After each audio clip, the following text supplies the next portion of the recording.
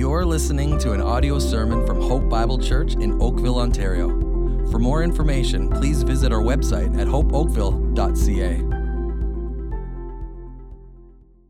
Well, good morning. I want to invite you to open up your Bibles to Psalm 57. Psalm 57. I'm so thankful to have the opportunity to be here this morning. I love this church. I love your pastor, Robbie. I love your elders. I love your staff. This church is such an important part of my own spiritual journey and pilgrimage, and I'm so grateful to have the opportunity to be here and spend some time in God's Word together. Thank you so much for the invitation, especially at this important season, this important juncture in our nation and in our province as we are fighting this virus and dealing with everything that goes along with it. You know, one thing that I've noticed is that the COVID-19 pandemic has been something that has compounded pressure. It has been something that has made things that normally would be difficult in usual circumstances that much more difficult.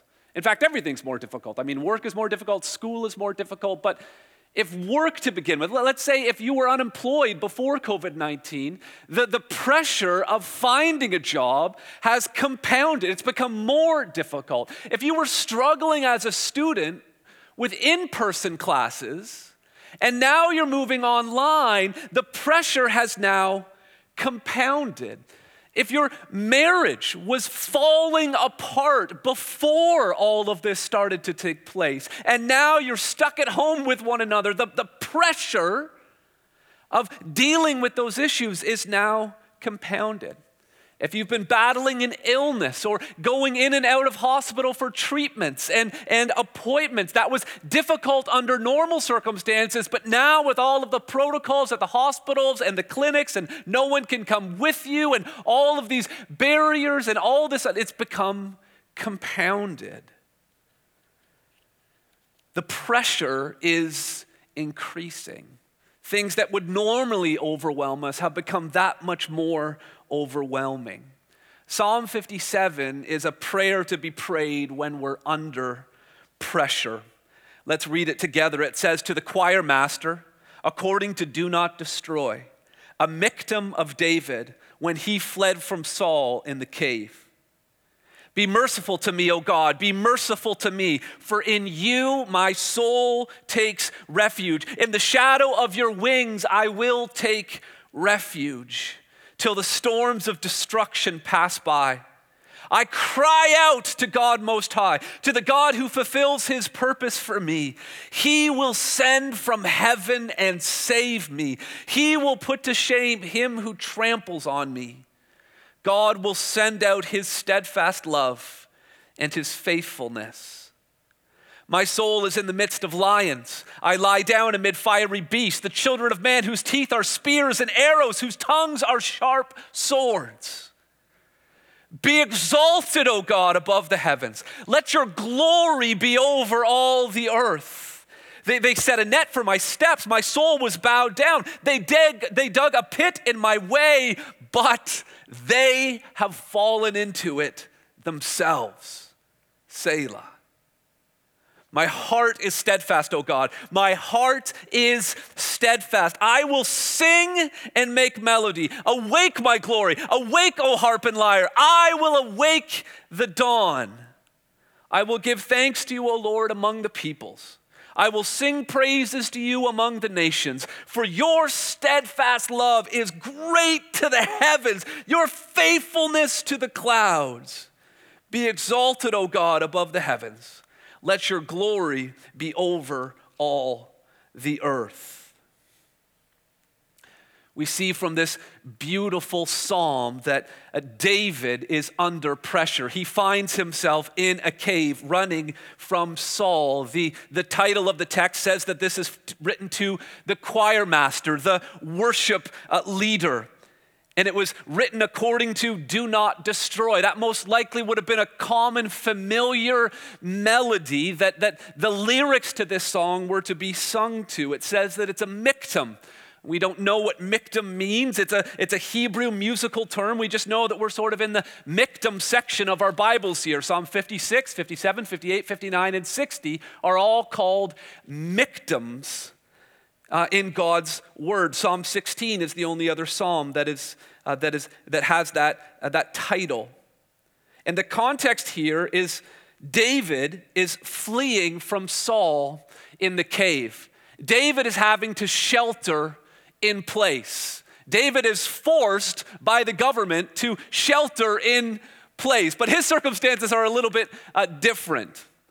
David is not sheltering in place because the government is trying to protect him. David is sheltering in place because he is being protected from the government.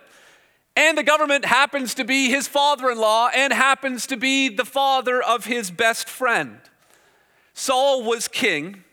David was the true anointed king. And listen, the transition of power was not going smoothly. David had seen spears thrown at him. David had to climb out of a window, and his wife had to do the Ferris Bueller thing with the mannequin in the bed so that David could run away because Saul was intent upon killing David, and now he is hiding in a cave. You can see as you look at Psalm 57 at verse 3 right there in the middle, and at the end of verse 6 we have these two selahs. This is again a Hebrew musical term, and these two selahs divide our psalm today into three parts. Three things that we need to think about if we are going to be praying under pressure, if we are going to make it through and grow in all the ways God would have us to grow and trust him in all of the ways he would want us to trust him in this season. There are three areas of emphasis that we can focus on from this psalm. The first one is this: seeking his protection. Seeking his protection.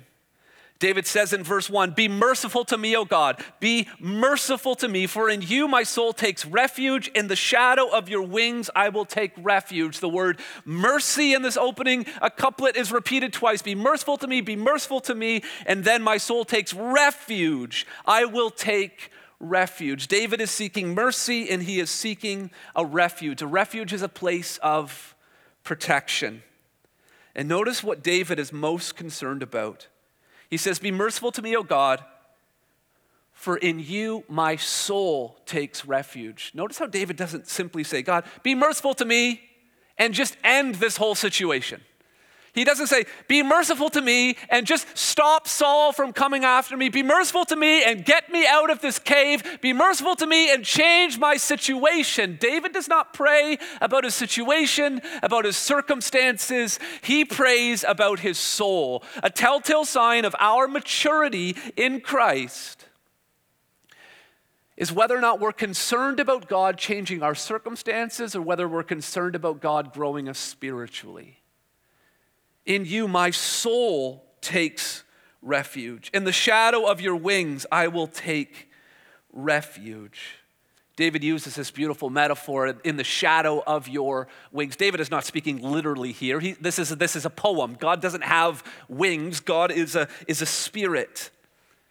It's interesting here, though, how different terms and phrases and idioms get passed down from generation to generation. There are certain things that my parents say and I say all of the time. If you were to meet my mom or my dad, you would hear certain repeated, they're just certain Duncan-isms that get used. Toodaloo when you say goodbye, or good when you agree with something that someone is saying, or sort of as a filler in conversation. These are things that I've just heard growing up. I've learned them from my parents, and they probably learned them from their grandparents. Well, that phrase, "in the shadow of your wings," first appears in the book of Ruth. And it's Boaz who looks on Ruth and marvels that this woman from Moab has come to Israel to dwell under the shadow of God's wings. And then Ruth actually turns around when she proposes to Boaz towards the end of the book. She uses the same phrase. Ruth and Boaz were David's great-grandparents. So David most likely learned this phrase from his family, from his upbringing. And then at David, as we know, David's grandchild is, physically speaking, is Jesus Christ, our Savior. And Jesus used this very phrase in Matthew chapter 23. I'll show it to you here on the screen. Jesus comes to Jerusalem. And he says, "Oh, Jerusalem, Jerusalem, the city that kills prophets and stones those who are sent to it. How often would I have gathered your children together as a hen gathers her brood under her wings, and you were not willing."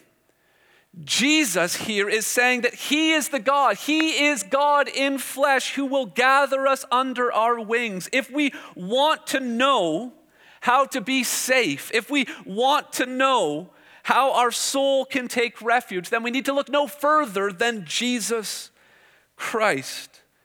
It's his gospel, it's his power, it's his grace, it's his death, burial, and resurrection where we can truly find refuge under the shadow of his wings.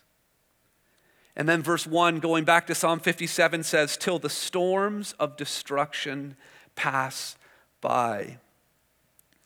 I think one of the most important words in this psalm is the word till. One of the most important words for us to remember in the circumstance and situation where we find ourselves in right now is the word till. You see, when we seek protection in God, when we remind ourselves of his greatness and his mercy, when we find shelter in the shadow of his wings, we get a renewed sense of perspective. In the last couple of weeks, you guys have been going through Psalm 90 on Sunday mornings, which tells us, Lord, teach us to number our days. Why? What comes when we number our days, when we actually calculate the calendar? What happens? We get a heart of wisdom. We get a sense of perspective. We understand that it's not always going to be this way. The storms of destruction will pass by. In verse 2, he says, "I cry out to God Most High, to God who fulfills his purpose for me." He's crying out in prayer. This is how we most notably find our protection in him, is through prayer. He cries out and he calls God the God Most High. We can trust that the storms of protection, the storms of destruction will pass by as we rely on the God Most High. He is above the storm. He's bigger than the storm. Remember when we used to be able to fly around in airplanes? Remember that? You used to go to the airport and get on a plane and you'd go to another place. That hardly ever happens anymore. But remember sometimes when it would be raining on the tarmac and then you'd take off in the plane, you'd get up above the clouds and you're looking at things from a whole different, you're above the storm. God is a God Most High. And sometimes in our life, whatever situation or challenge or problem we are facing, it can be so close to us and so right in front of us, we lose perspective. My hands are not that big, but if I put my hand right in front of my face, that's all that I can see. I can't see over. It's the only thing in my life. And sometimes our problems, our struggles can be the only thing in our life. But if we seek shelter under God's wings, if we remember that God is Most High and stop looking at the thing right in front of us and seeking the Lord, we get a sense of perspective. And the thing that seems so big, we realize in the context of our world is not that big. God's plans are like an ocean, and what we are going through right now is like a tiny drop of water. He is God Most High. And then I love what David says here, until the storms of destruction pass by. So he knows that there's temporary, but look at what he says in verse 2, and don't miss this. To God who fulfills his purpose for me. When we think about the challenges that we're facing, loved ones, we need to understand, first of all, that they're temporary. But secondly, that there's a purpose behind them. There is a purpose behind them. David knew his purpose. David is writing this psalm. We find David in the cave 2 different times in 1 Samuel. 1 Samuel chapter 22 and 1 Samuel chapter 24. But back in 1 Samuel 16, David had already been anointed king. He knew that he was going to be king. So David was able to understand. He knew he wasn't always going to be in this cave. He knew that he was destined for the throne. And so he knew God must have some sort of a purpose for me to be out here in the wilderness, in the cave. And he's going to fulfill that for me. David was the anointed king. He knew that there was a purpose in the suffering that he was going through. Again, fast forward to Jesus, the son of David, the son of God. He also is the anointed king. And Jesus had a purpose. There was a purpose in his suffering, the greatest purpose of all, our redemption, our salvation for the glory of God. And so, loved ones, as we find ourselves in Christ, if you place your faith in Jesus Christ for the forgiveness of your sins, we can know and understand that whatever suffering we go through, because we look at David and the purpose of his suffering, we look at our Savior Jesus and the purpose of his suffering, we can look at whatever cave we find ourselves in, whatever hardship, whatever difficulty we may struggle with, we know that God has a purpose for us. I mean, we see this so clearly in Romans 8:28, don't we? Romans 8, verse 28, and we know that for those who love God, hands up if you love God. I love God, not perfectly, but I love him because he loved me first. So this applies to all of us who love God, and we know that for those who love God, all things work together for good to those who are called according to, here it comes, his purpose. For those whom he foreknew, he also predestined to be conformed to the image of his Son. This is the purpose, that we would become more like Jesus Christ, the image of his Son. It's all part of God's plan. He foreknew it. God causes all things to come together for our good. It doesn't mean that all things are good. Doesn't mean that everything that's happening in our world is good. Doesn't mean that everything you're going through right now is good. But we serve a God who can take even bad things and make them work together to accomplish good. This is the confidence that David had. This is the confidence that we have, this sense of purpose. Then in verse 3 he says, he will send from heaven and save me. Even though he's God most high, David says he will send from heaven. He's God most high, but he's going to come near. He's going to send from heaven and he's going to save me. He will put to shame him who tramples on me. Saul and all of the people in Saul's administration who were trying to make life difficult for David. David has this sense of confidence. And then right there in the middle of verse 3, we have our first Selah. So this is our first break or pause in the psalm. Again, we're not clear exactly on what Selah means, but it sounds like the Hebrew word for lift up. And so some Hebrew scholars means that this is like lift up your voices to sing louder or have a key change or to have some sort of musical interlude or to lift up your hands from the instrument like a rest, like a pause. And so just think for a moment right now. Just pause. Is your soul taking refuge under the shadow of God's wings? Are you more concerned about your spiritual health than you are about your present circumstances? Are you allowing your problems to get right in front of your face and not having a sense of perspective? Maybe you need to just even in a quiet breath prayer right now, confess those things to the Lord during this Selah, during this pause. Are you trusting that God has a purpose for all that's happening right now?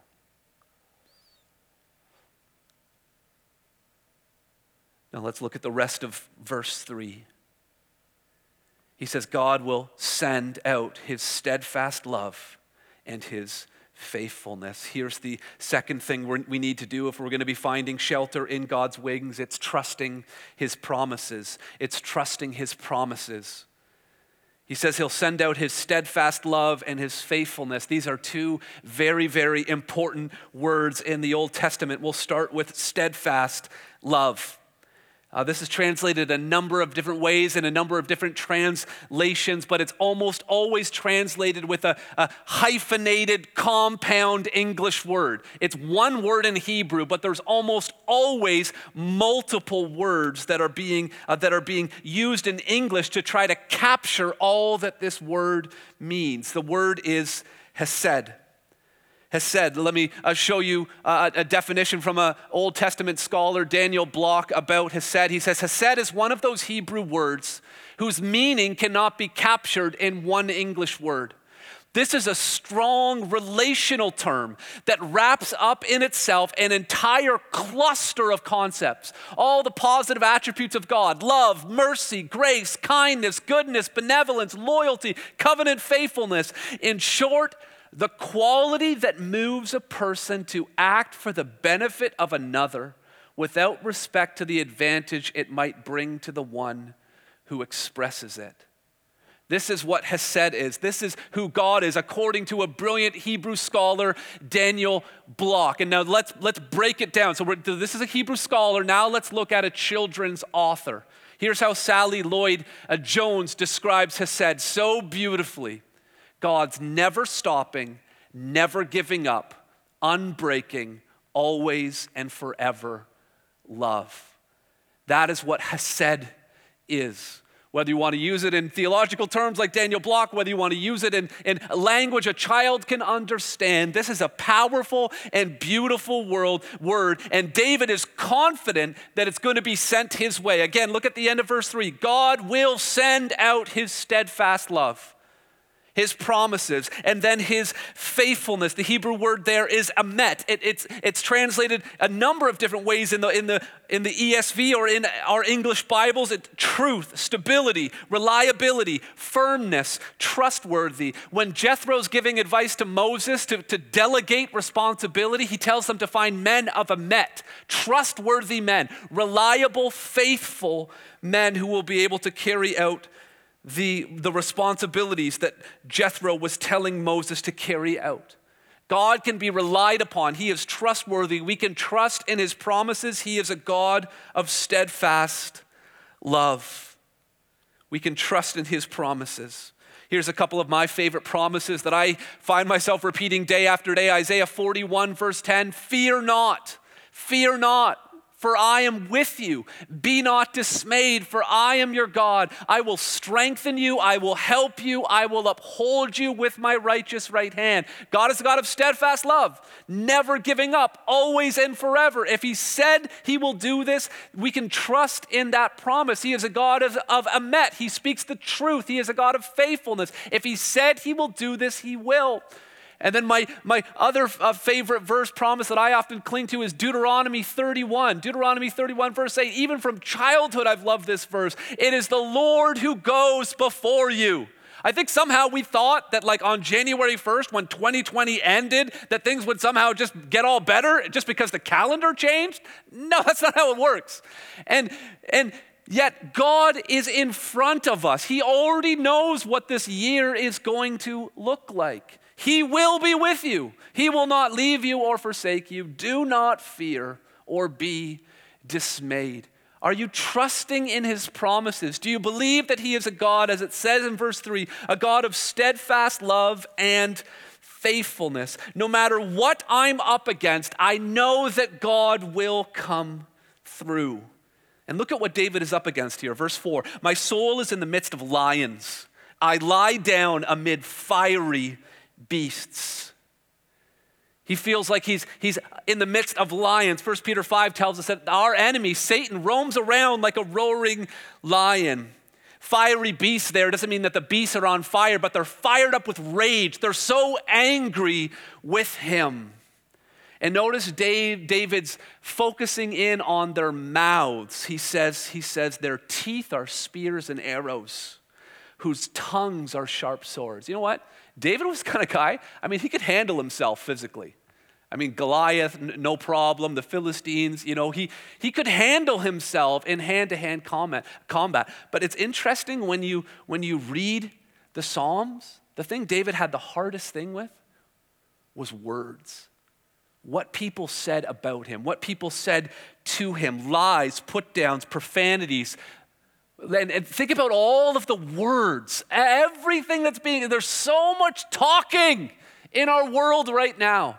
So much smug intellectual drivel, so much inflamed, angry language.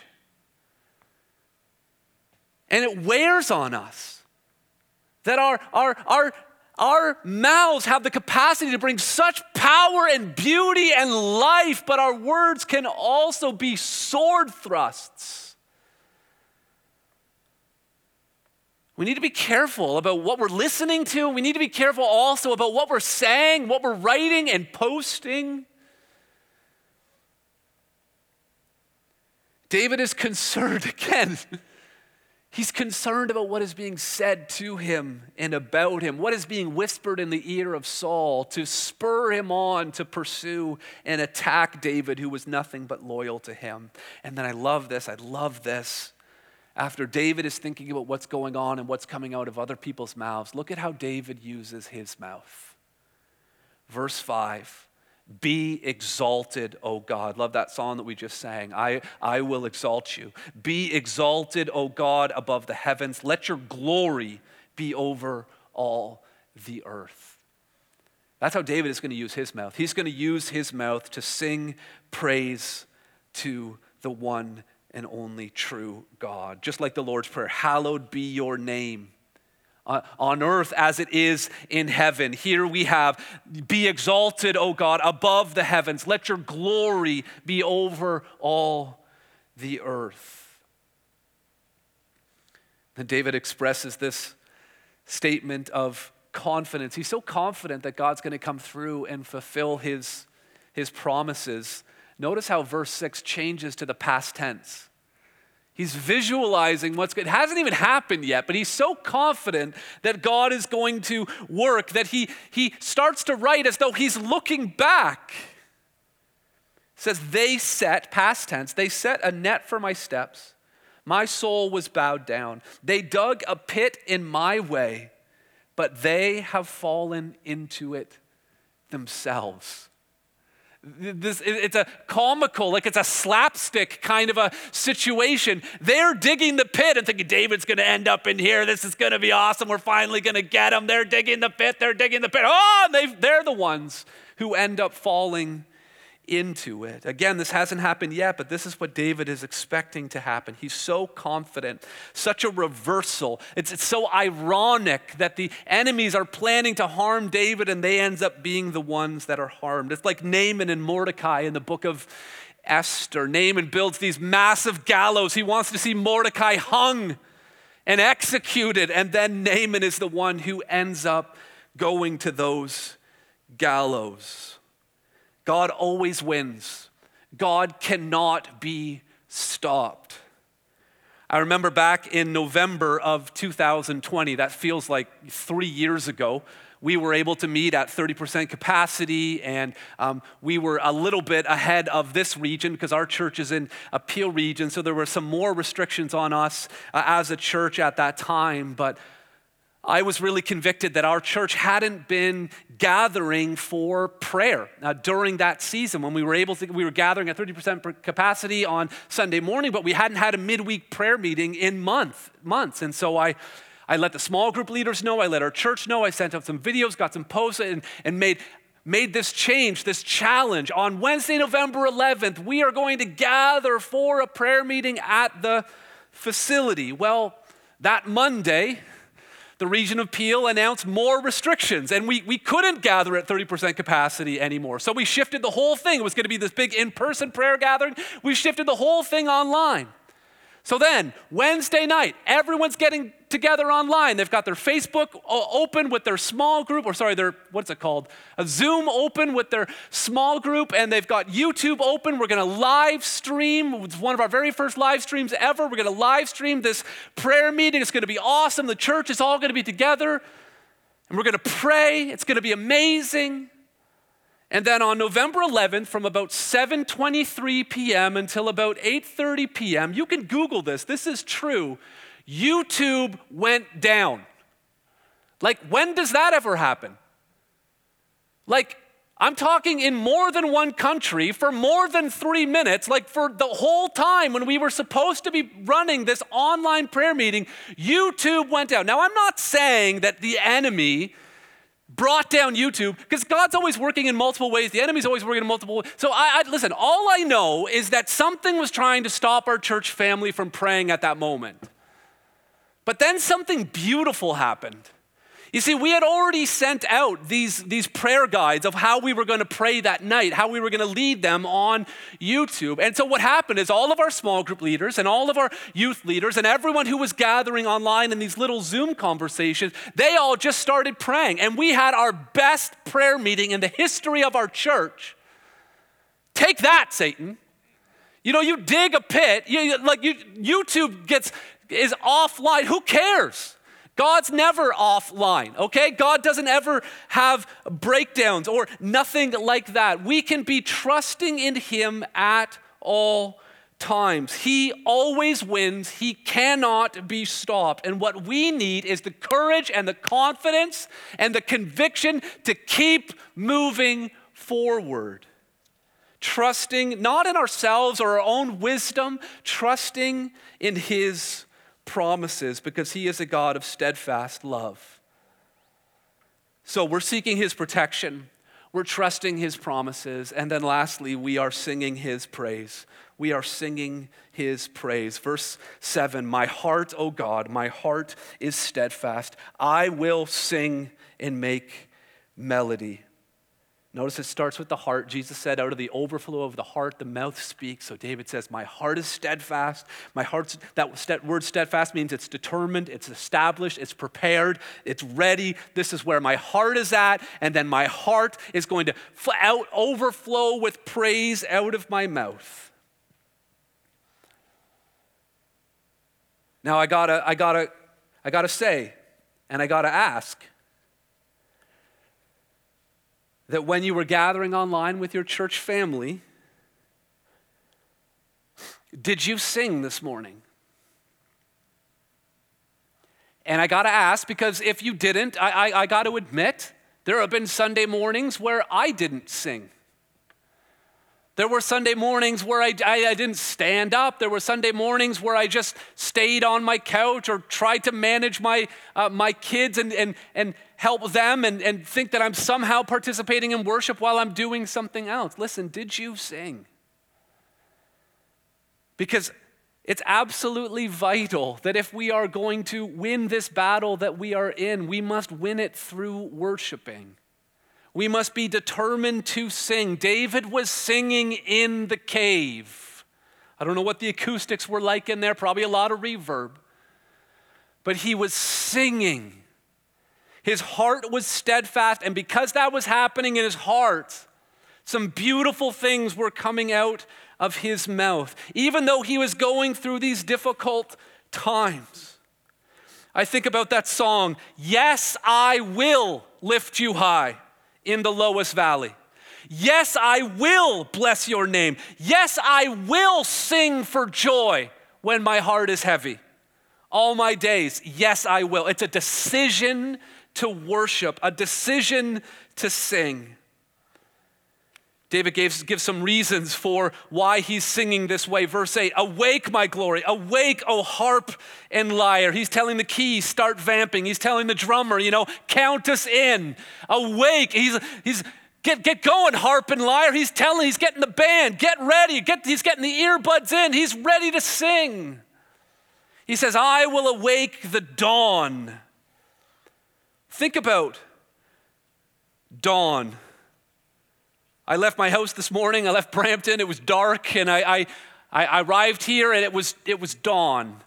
The sun had come up. It's something we so often take for granted. We forget that sun that comes up, it really just appears to come up, is actually 149 million kilometers away. Its temperature on the surface is 5,500 degrees Celsius. At its core, it's 15 million degrees Celsius.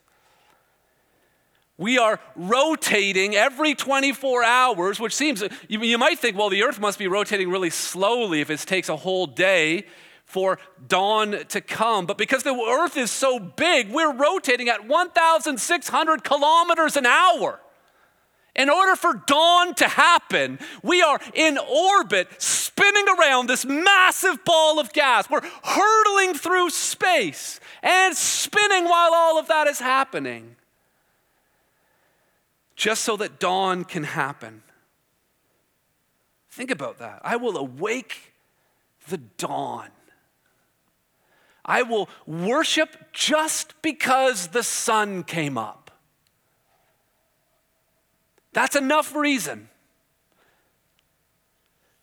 I was reading, as many of us do, trying to read through the Bible every year. And so reading in Genesis chapter 1 earlier in the year, Genesis chapter 1, verse 14. It says, "And God said, let there be lights in the expanse of the heavens to separate the day from the night." Now notice this, "and let them be signs, and for seasons, and for days, and for years." That massive sphere of gas that's burning at 15 million degrees Celsius is just there as a sign for seasons, for years like 2020, for days like Sunday, January 10th. It's just one of billions of trillions of gazillions of other spheres of burning gas. But this sun and this moon are appointed to be a sign for seasons, for years. Just stop. Just think about this for a minute. Awake the dawn. Just stop here for a minute. We keep talking about how so much has been disrupted in our life, academically disrupted, vocationally disrupted, economically disrupted. Our mobility has been disrupted. Our family has been disrupted. All of these things, all of these disruptions. But you know what? Something's still happening. The earth is rotating around the sun. For years, and for days, and for seasons. There's so much that has changed and so much that's different. I mean, even the Buffalo Bills won a football game, a playoff game. So much has changed. And yet, the sun comes up every day. As the old hymn says, summer and winter and springtime and harvest. Sun, moon, and stars in their courses above join with all nature in manifold witness to thy great faithfulness, mercy, and love. You want a reason to worship this morning? The sun came up. That is awesome. That is such a reason to praise and give glory to God. And that sun is a sign. That sun is a sign that whatever we're going through, whatever happens to be right in front of our face at the time, that there is a plan and there is a purpose. That the leaves fell off the trees this autumn just like they do every autumn. The sun came and fell in the winter and it will melt again in the spring. These are constants. These are examples of God's utter faithfulness. And so we say, this is the day that the Lord has made. We will rejoice and be glad in it. Psalm 118. We experience his mercies new every morning. Lamentations 3. Though sorrow may last for the night, joy comes in the morning. Psalm 30, verse 5. Awake the dawn. Then verse 9 says, I will give thanks to you, O Lord, among the peoples. I will give thanks. Loved ones, thanksgiving is so vitally important. Coming out of one of the most dark and difficult times in my life about 5 or 6 years ago, one of the things that I learned, a discipline that I began to practice because so much of what was going wrong in my own life was a sense of discontentment. And read Romans 1. Romans 1, the core sin in the unfolding of all that went wrong in humanity as it's described in Romans 1, it says that they did not give thanks to God.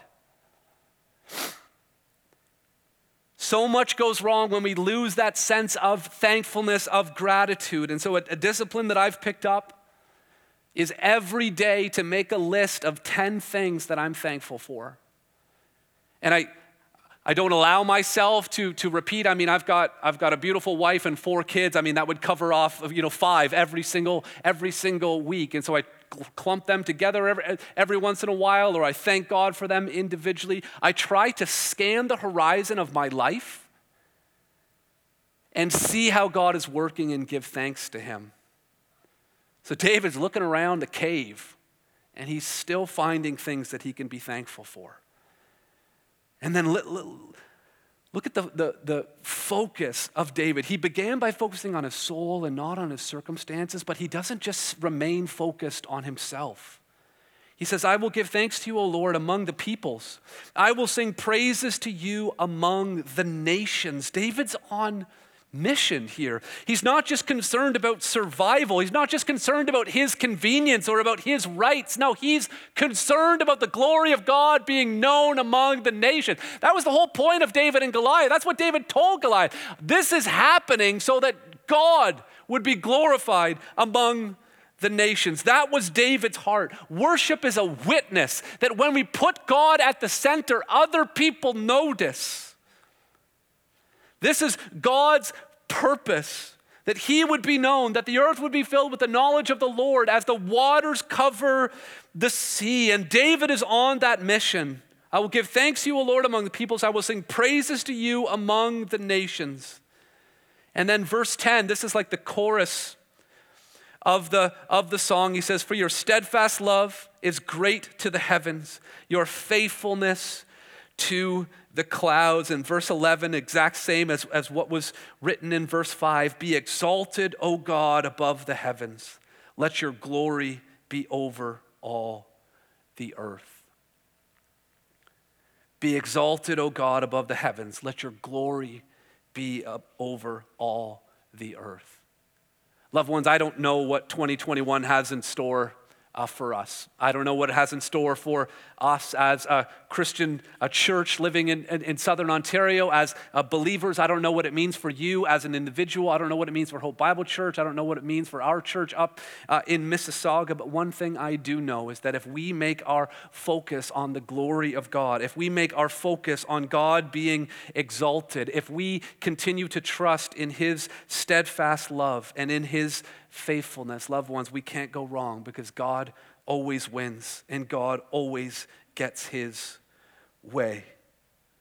So if we're going to dwell in the shadow of God's wings, if we're going to pray under pressure, we're seeking his protection, we're trusting his promises, we're singing his praise. It starts in our hearts and then it overflows in praise out of our mouths. Let's pray together.